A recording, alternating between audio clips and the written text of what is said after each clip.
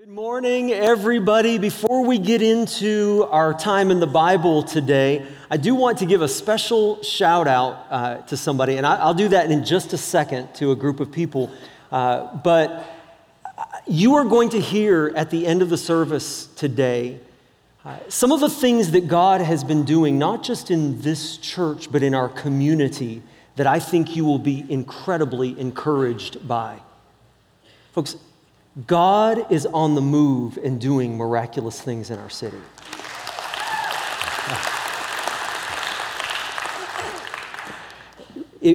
Greater things are yet to come. It's good. Now, I also want to give a shout out to Miramichi because here's why. I found out this weekend that there is a church in Miramichi that is between pastors.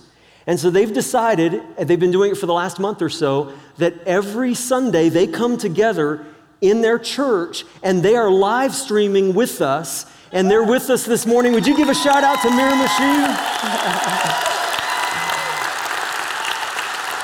So we're here with you in Moncton.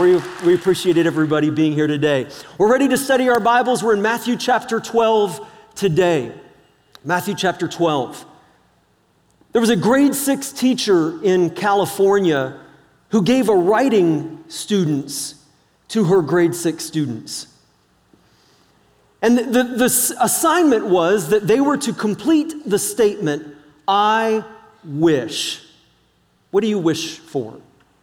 And you would expect that the parent, that the students would wish for things like, I wish for world peace. I wish for a new bicycle. I wish I had a new iPad. I wish I could go to Disney World. But she was so sad to read their responses that 20 out of the 30 students in her class, 20 out of 30, 66%, said their number one wish is that things could be better in their family. I want to read to you just a few of the responses. One child said, I wish my parents wouldn't fight, and I wish my father would come back. Another one said, I wish my mother didn't have this boyfriend that she has. Another said, I wish I could get straight A's so that my father would love me. I wish I had one mom and one dad, and I have 3 moms and 3 dads, and they're messing up my life. Mother Teresa is one of the most respected women, probably one of the most respected humans in the last 100 years in our world.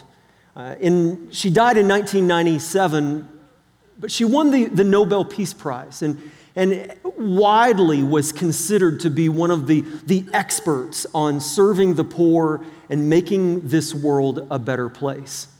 And when she won the Nobel Peace Prize, they asked her this question. They said, what can the rest of us do? What can we do to promote world peace? And you would think that she would say something like, an address to all of the political leaders around the world and what they should do in the halls of government. You would think that maybe she would have something to say about what churches and charities should be doing, something to say about what schools and what institutions should do to fix the problems in our world today. But instead, she said something very, very simple. I want to show it to you. She said, if you want to promote world peace, go home and love your family.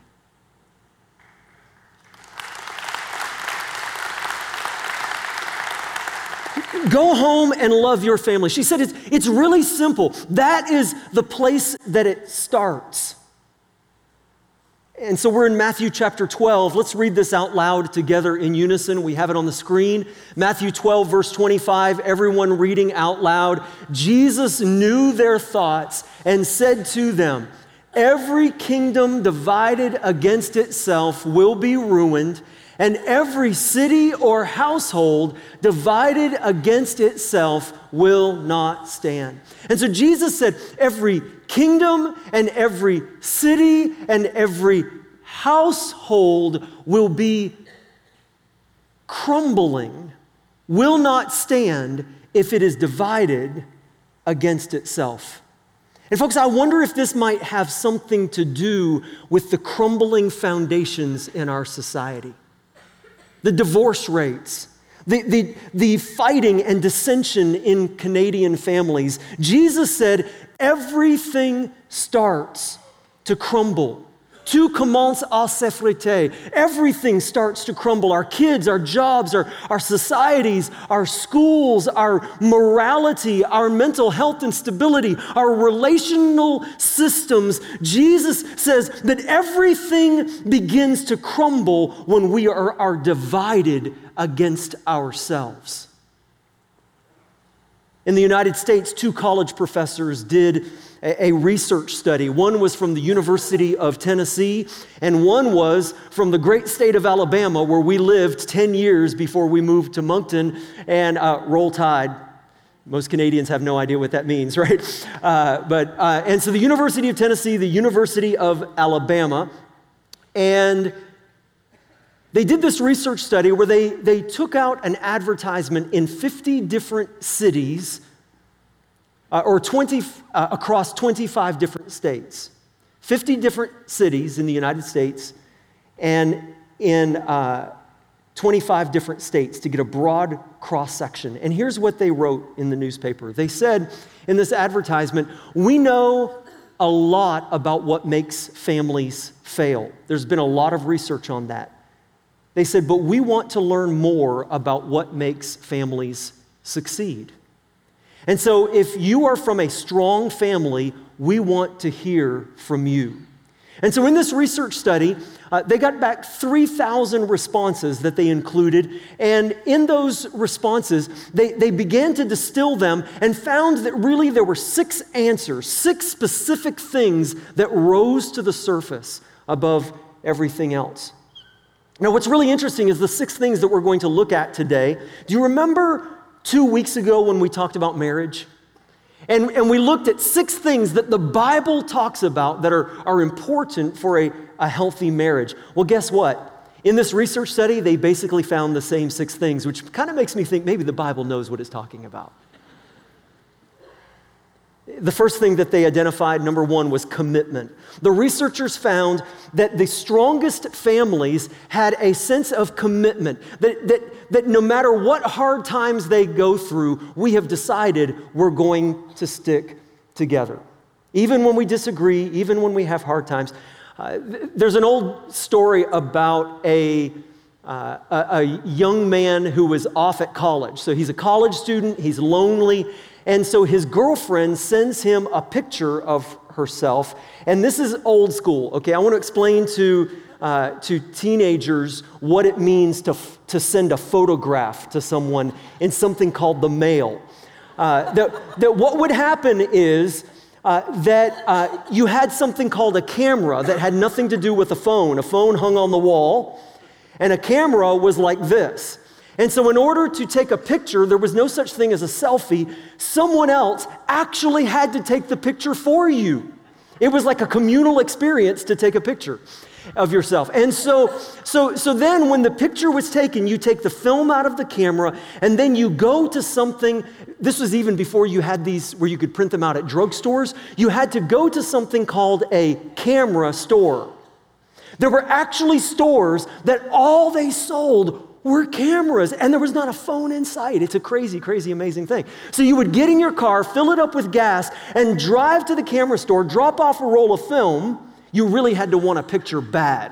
And so you would leave it there sometimes for as long as a week, and then you would have to actually get in your car, drive back to the camera store to pick up the film that was developed, and then they were like a magazine, right? Like you actually held them in your hands. And so what boyfriend, those were the dark ages, just so you know.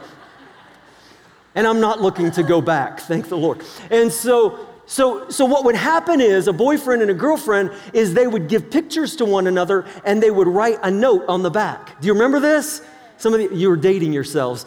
And if you've ever written on the back of a picture, that shows how old you are.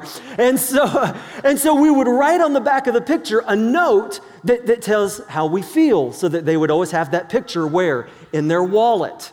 And so I would always, you'd carry the picture in your wallet. I had a picture of Tracy, and it was a beautiful thing. So here, I know that's a lot of background for a joke, but I thought it would be an educational, historical experience for us here today. And on the back of this picture, she had written, "My dearest Tom, I love you with all my heart. I love you more and more each day. I am yours until the end of time, and my devotion to you is forever and ever. Signed, your true love for all eternity." And then it said, "P.S. I want this picture back if we break up."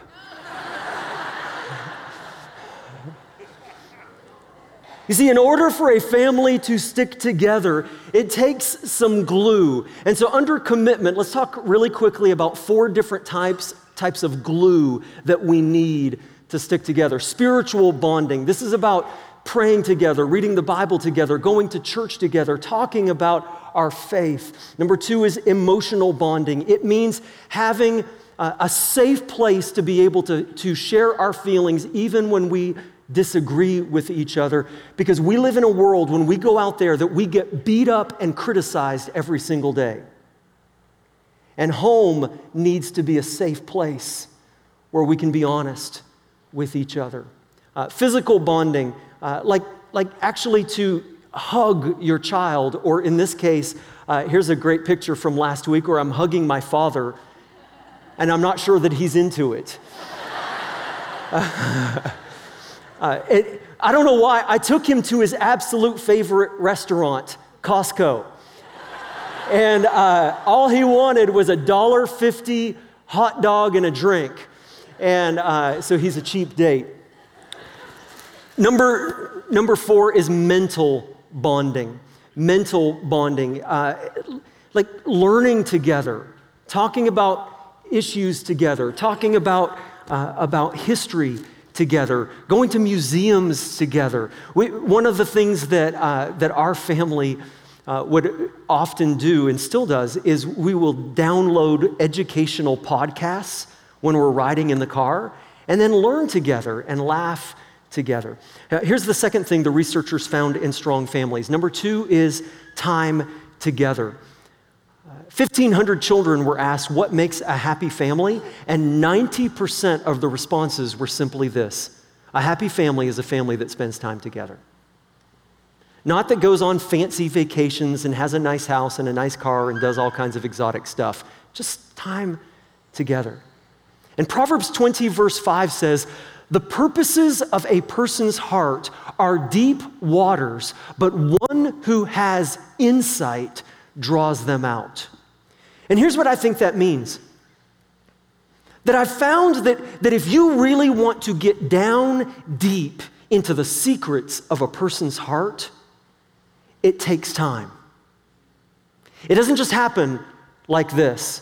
Many times with our kids, we sit down for a serious conversation and say, "Okay, now it's time to get real. Tell me what's going on in your life. Tell me what the problems are. We've got 10 minutes to get it done." And so our kids get home at the end of the day and we're like, "What happened at school today?" And what's the answer? Your kids said that too. "What happened at school today?" "Nothing."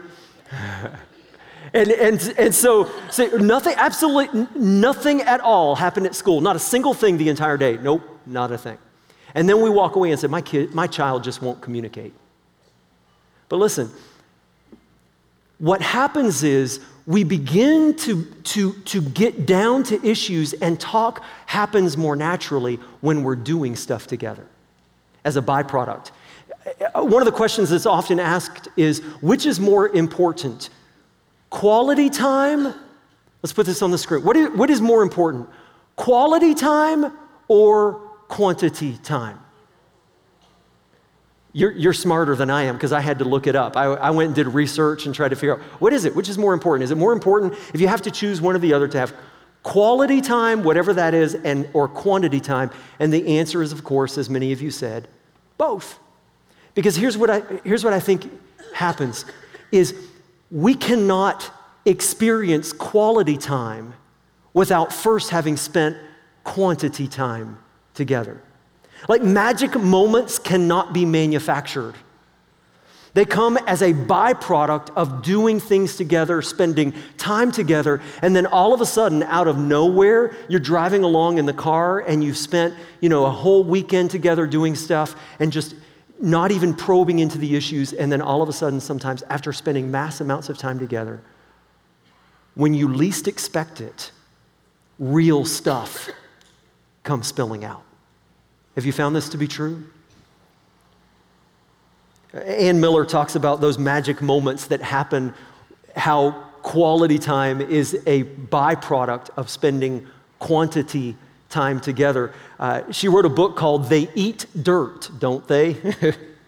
And she talked about her 9-year-old son, who, like most 9-year-old boys, does not like to take a bath, did not like to wash his hair. And so on Sunday morning, they're getting ready for church, and she's kind of fixing his wet hair, freshly cleaned, and she mentioned, man, your hair is growing so quickly. It's time for a haircut. And he said, Mom, no wonder my hair grows so fast. You make me water it all the time. And so I figured, guys, maybe we should try that. Maybe that's the secret. Number 3, appreciation. There's this powerful verse in Proverbs 22, verse 6 in the King James that says, train up a child in the way he should go, and when he is old, he will not depart from it. And here's what I think sometimes happens, is sometimes we look at this verse, and the way that we read it is, train up a child in the way that I wish they would go. I am going to raise a hockey star. That's my dream. And so we get the coach and we do all this stuff. I want my child to be part of the family business. They're going to grow up and take over and just be just like me. Train up a child in the way that I wish they would go. No. Train them in the way that God has designed them to go. Let me share one of my frustrations, is that I am a car guy. Like, I love cars. I've had sports cars. I've done racing. I've been part of a Porsche racing program. I've raced my Mustang over the years. I have a 4x4 right now. I've had motorcycles over the years. Motorcycles have always been a big part of my life. And so one of my dreams was, when I have kids, our second child was a boy. And I'm like, yeah, I got a boy. And I could dream of, I would see parents, father and son going on motorcycles trips together. And so I'd be like, I can just see us like a Western, 2 men driving off together, riding off into the sunset, saddlebags, and And so as my son grew up, it soon became apparent that he was more interested in Mozart and movies than motorcycles. And so guess what? I let that dream go.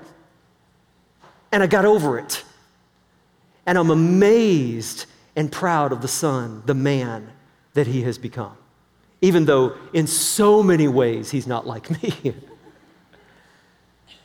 But here's the deal. When it comes to train up a child, not in the way that I wish they would go, but the way that God has wired them, I am more concerned that he follow in the footsteps of Jesus than that he follow in the footsteps of his father. Come on now, let me give this to some of you. Are you more concerned that your child follow in your footsteps, or that they follow in the footsteps of Jesus?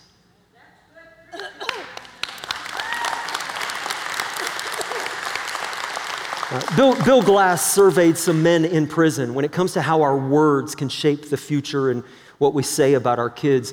Bill Glass did a survey of prison inmates and found that 90% of prison inmates, when asked about their childhood, could remember their parents complaining about them as kids.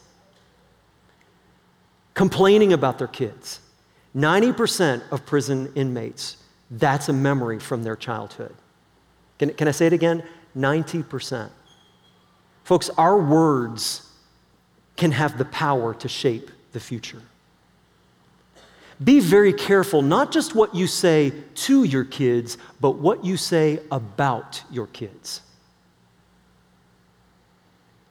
Oh man, I can't wait for summer break to get over. Send my kids back to school, get them out of here. I can't wait to have a quiet house again. How does that feel to a young person to hear my parents talk about how they can't wait to get rid of me? Oh my goodness, I'm so embarrassed to take my kids out in public. My child's just not very smart. Those words are powerful enough to shape their future.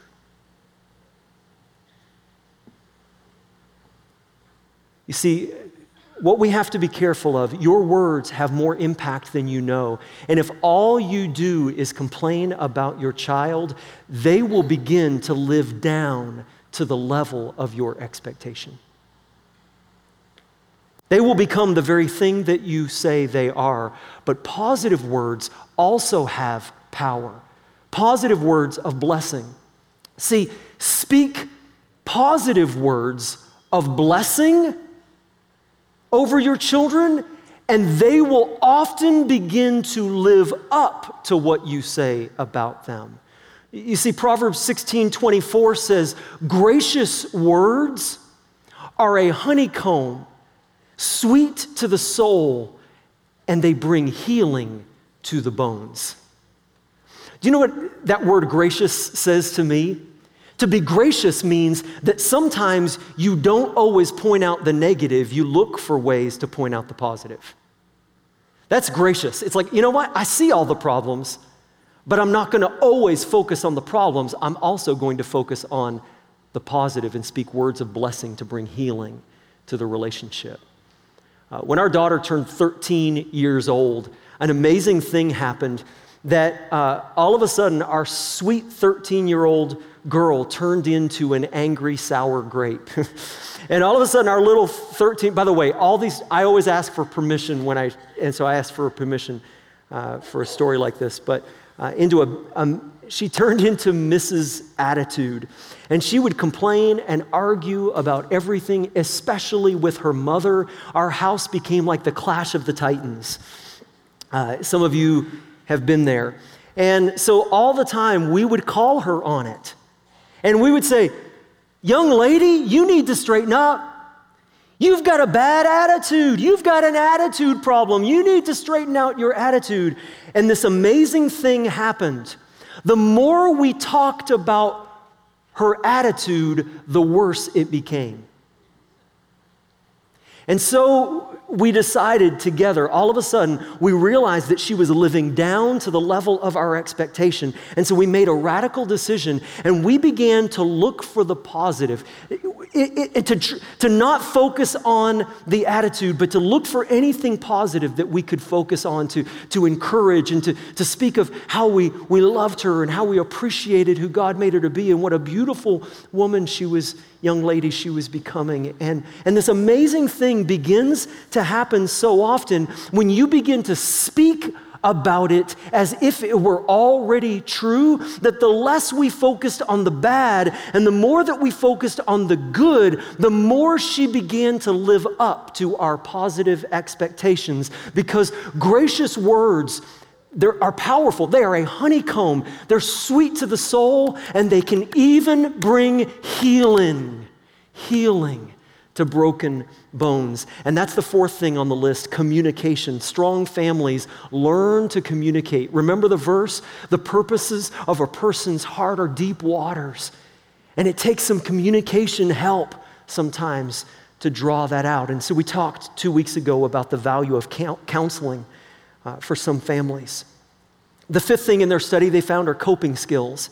That sometimes we have a misunderstanding that we think that families that stick together are families that don't have any problems, and families that fall apart are families that have problems. But the truth is that every family has problems. Now, in different times and in different ways, yes, but you got problems, I got problems, all God's children's got problems. The difference, every family responds to problems differently. How you respond is differently than how their family responds. But our response to problems is what makes the difference. And if we learn how to cope together, problems can actually have the potential to make us stronger. Romans 5, verse 3-5 says, we also glory in our sufferings because we know that suffering produces perseverance. Perseverance, character, and character, hope. And hope does not put us to shame because God's love has been poured out into our hearts through the Holy Spirit. Romans says problems don't have to break you, that when you take it to the Holy Spirit, when you live in the Holy Spirit, when you grow in the truth of God's word, when you allow His Spirit to work in the midst of bringing healing into your problems, that you can actually become better and stronger and wiser for having gone through them together. Number six, the final thing on their list was spiritual health. Spiritual health. Now, I want you to pay attention to this for just a minute. Remember, this was a secular survey. This has nothing to do with the church. This is 2 college professors with responses from newspaper listings all across the country, and they came to the conclusion that one of the 6 factors that are components of a strong family is spiritual health. Here's some research cited by John Maxwell. It's been found that if the mother and father are both actively involved in church, 72% of their children will be faithful in church as adults. If only the father is regularly a part of the church, 55% of the children will stay in church. But if only the mother attends regularly, only 15% of the kids are in church as adults. Both parents growing in Christ together, 72%. Just the father, 55%. Just the mother, 15%. 40% difference. 40% difference if the father is not leading spiritually. Everybody else in the room, just kind of take a break. You can look at your watch for a second. Let me talk to the men. Men, if you have children, you need to understand that God has entrusted you with the greatest responsibility of your life, to be the spiritual leader for your family. And you can't expect your wife to do it, or the church to do it for you, or anybody else to do it for you. You say, I'm not strong enough, I'm not smart enough, I can't do that. Duh. You're right, you're not, neither am I. That's why we do this together. That's why we need the strength and the truth of God's word and the power of the Holy Spirit and the accountability and growth that comes of being part of a church family together. See, Joshua, at the end of his life, the great leader Joshua, the leader of the Israelite people, called all the people together before he died, and he gave them this final address. He said in Joshua chapter 24, verse 14-15, he says, now fear the Lord and serve him with all faithfulness. Throw away the gods your forefathers worshipped beyond the river and in Egypt, and serve the Lord. But if serving the Lord seems undesirable to you, then choose for yourselves this day whom you will serve. In other words, I think Joshua is saying, stop playing around, stop messing around, and make a decision today. He says, are you in or are you out? And let's pick up again in verse 15 and keep reading through. Joshua says, then choose for yourselves this day whom you will serve, whether the gods your forefathers served beyond the river, or the gods of the Amorites in whose land you are living. Are you going to serve the gods of the land in which you are living? But as for me, Joshua says, but as for me and my household, We will serve the Lord. And folks, that is where it starts, with a personal decision that says, do you know what? I'm not going to blame anybody else. If it starts anywhere today, it starts with me. I said that I was going to give you some insight into some great things that are happening, and then you'll see in just a minute why.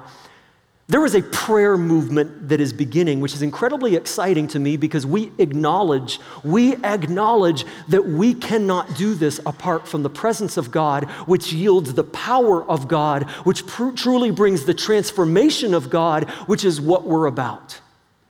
And so that starts with prayer. And we know that in churches, it's so common for Christians that prayer is the thing we talk about most and do the least.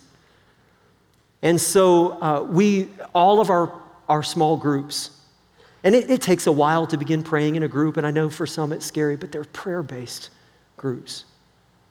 And this, just about a month or two ago, we started a Tuesday morning prayer time at 7 a.m. And we've seen that begin to grow with more people coming out Tuesday morning, 7 a.m., Tim's cup in hand to pray.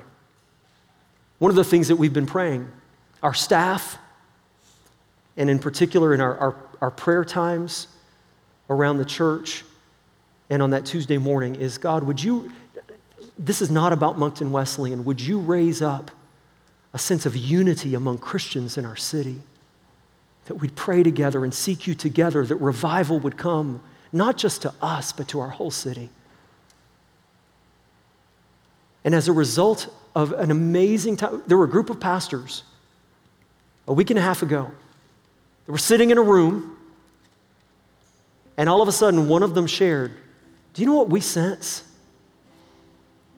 That God is calling the pastors and Christian leaders of Moncton to come together in prayer. Is anybody else sensing that? And I'm just like chomping at the bit. And as soon as they they said that we as the Baptists were wondering if other churches might like to come pray with us. And I couldn't wait until this person stopped speaking because I was like, oh, and I said, I'm so excited. I said it just like that. I'm not kidding. You can ask them. That we have known that we desperately desire to be part of this. But as the largest church in the city, we don't want people to feel like we're telling everybody else what to do. And so we have been praying that God would rise up some other leaders that we can come and join. And all of a sudden, around that room of, I don't know, it was maybe like 18 people of Christian leaders in our city. And one by one, people started going around the room and saying, do you know what? God's been saying the same thing to me. God's been saying the same thing to me. And so last week, this Tuesday, I was here at 7 a.m. for our prayer time, from 7 to 8. Then on Wednesday morning, I got up and I was at Highfield Baptist from 7 till 8:30 praying there were about 20 leaders who came. And we didn't come to talk about prayer. We just started praying. And for an hour and a half, we prayed. Tuesday morning, 7 a.m., Wednesday morning, 7 a.m. I guess what God's saying to me is less sleep, more prayer. More Tim Hortons. But at our Tuesday prayer time here at the church this week, I felt like God spoke to me. I don't say that often, in terms of, every day I have a word of prophecy from the Lord. Not against anybody who does have that. It's just that every once in a while I get these specific promptings on a fairly regular basis, and I think, I wonder if that's from God. And the way that you know that is it affirmed and confirmed by other believers? Is it true and consistent with the Word of God? And often is this something you'd rather not do or acknowledge? Because that's the way that God, He often touches those areas in our life. And all of a sudden, it hit me like a ton of bricks, something that I've been wrestling with and concerned about for the last few weeks. And God gave me this picture. And my concern has been how many people who are trying to live what often is called the good Christian life and go to church and yet know little to nothing about what the Bible actually says. And the picture that I felt like God gave me in our prayer time on Tuesday morning here was the picture of people trying to build their lives on a foundation, to build a house on a foundation with a hammer and some nails and some 2x4s and no blueprints, no plans, no architect. And then we wonder why we are struggling. God has given us the blueprints. And if you are not spending time in this book, you are being more shaped by the world than you are by the Word. Now, oh, Joel, you're being pretty harsh. I'm also giving you encouragement. Guess what? Learning this book is what we're about around here. Because I'm not smart enough to figure out life on my own. I'm not. And I've looked at the world, and I know that so many people in the world are pretty confident that they have it figured out and that they've got all the answers, but I've looked beneath the surface in their life and found that that's not true, more often than not. But I have seen in my life the beauty of the transformation that takes place when people make themselves pursuers of God, shaped by the Word and empowered by prayer. I've seen the transformation, and here's how I can tell you, because I have seen it in my life. I've seen it in other lives, but people who knew me, I actually saw somebody in the atrium who I had probably maybe had not had a 5-minute conversation with in the last 26 years and ran into them into the atrium right before coming into the service. And a thought that crosses my mind is anybody who knew me 23 years ago, Joel is an idiot. Truth.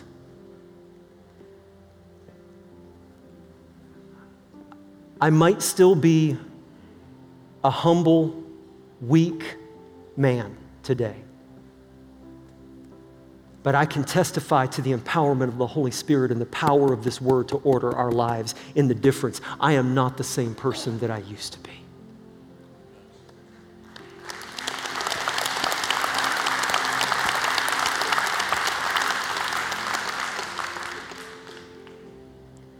And you begin getting involved in a small group around here to study the Word of God together. Get involved in a Bible class like the ones that we provide. Make a commitment to make this a priority, to be here every week to study the Word of God together. And people will begin to see a difference in your life. And they'll begin to say, what's the difference? Like, what is going on with you?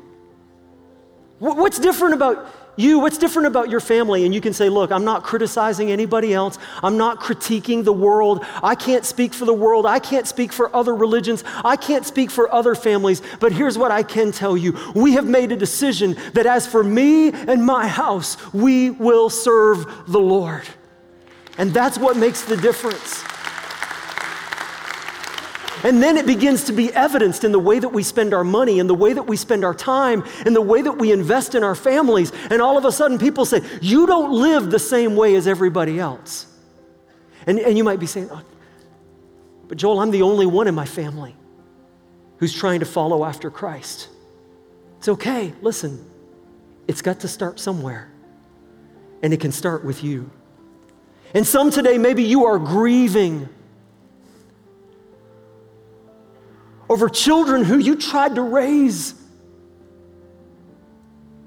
in the faith of Jesus, and they've walked away. And the enemy has tried to defeat you and destroy you and has tried to convince you that it is your fault.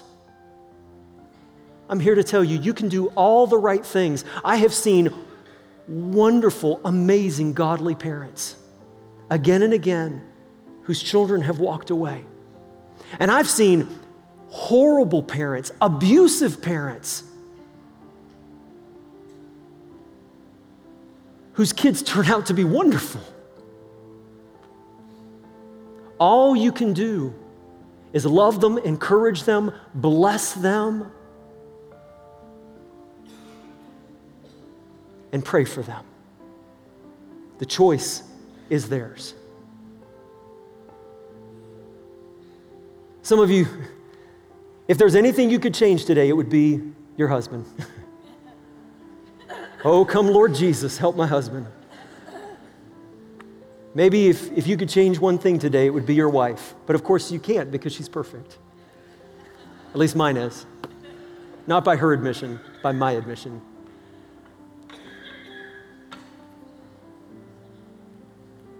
Some of you parents, you wish you could change or some of you kids, don't you wish you could change your parents?